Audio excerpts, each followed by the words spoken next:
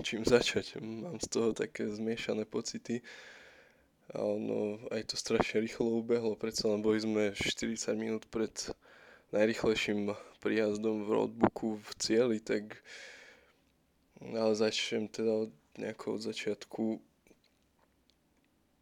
Na štarte, ako ste mohli všetci vidieť v prenose, všetci chalani boli pekne nastrelení vpredu.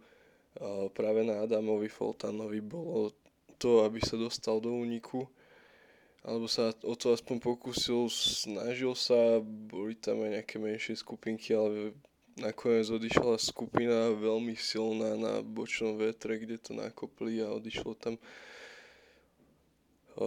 tam ľudia, ktorých potom strašne dlho naháňali. Vlastne štvorica z tejto skupiny aj ostala následne po rozdelení balíka vpredu. Takže v úniku sme zastúpenie nemali, Adam sa následne aspoň snažil pomáhať chalanom, kým mohol.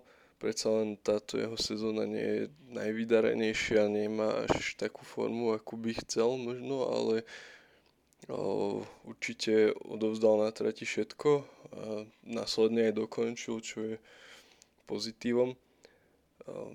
Lukáš Kubíš, ten jazdil perfektne, jazdil od začiatku vpredu.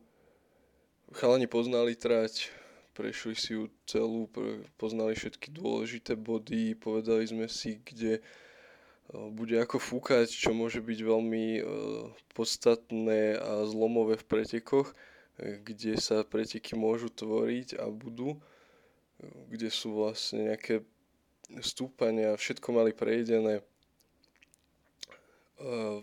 Lukáš konkrétne pred tým hlavným stúpaním, kde sa aj rozdelil balík, jazdil vpredu, bol na nejakej 15. pozícii, bohužiaľ mal následne pád, takto z popredia balíku a strašne veľa času tam strávil, kým nasadol na bicykel a potom za vlastné sily sa dostal naspäť a tesne pod kopcom a v kopci už to bolo aj na kamerách vidieť, že tie sily, ktoré obetoval vráteniu sa do balíka, mu potom chýbali a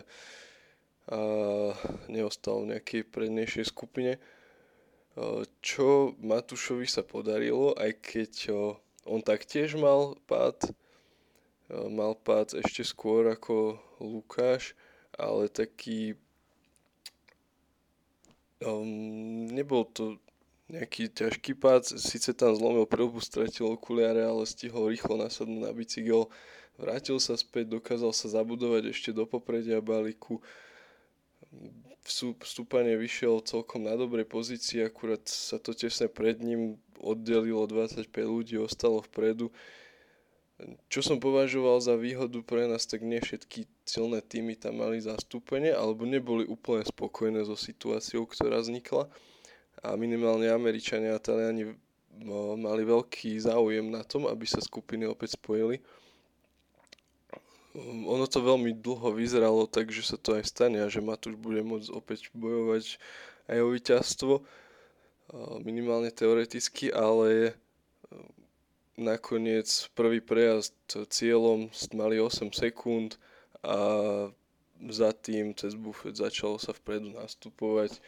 Vzadu už tak nejaká kooperácia zanikla a už len naberali väčšiu a väčšiu stratu. Takže preto aj tie zmiešané pocity, lebo Matúš konečne po roku našiel tie nohy, ktoré tak strašne dlho hľadal aj po príprave, ktorú sme absolvovali okolo Slovenska, tak naozaj dnes veľmi pekne išiel a mal určite aj na lepšie umiestnenie, ale tak situácia sa vyvinula takto. Zašpurtoval z tej druhej skupiny po diskvalifikácii prvého pretekára nakoniec na 29. pozícii, čo je veľmi pekný výsledok a myslím si, že je to veľký prínos hlavne pre neho a pre nejaké napredovanie jeho kariéry a veľký psychický kopanec dopredu.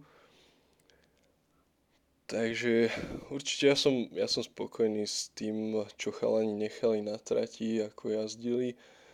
A myslím si, že sme mali výkonnostne aj naviac, ale tie výsledky,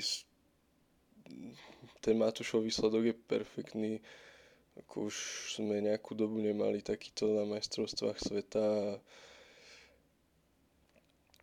ja to hodnotím pozitívne.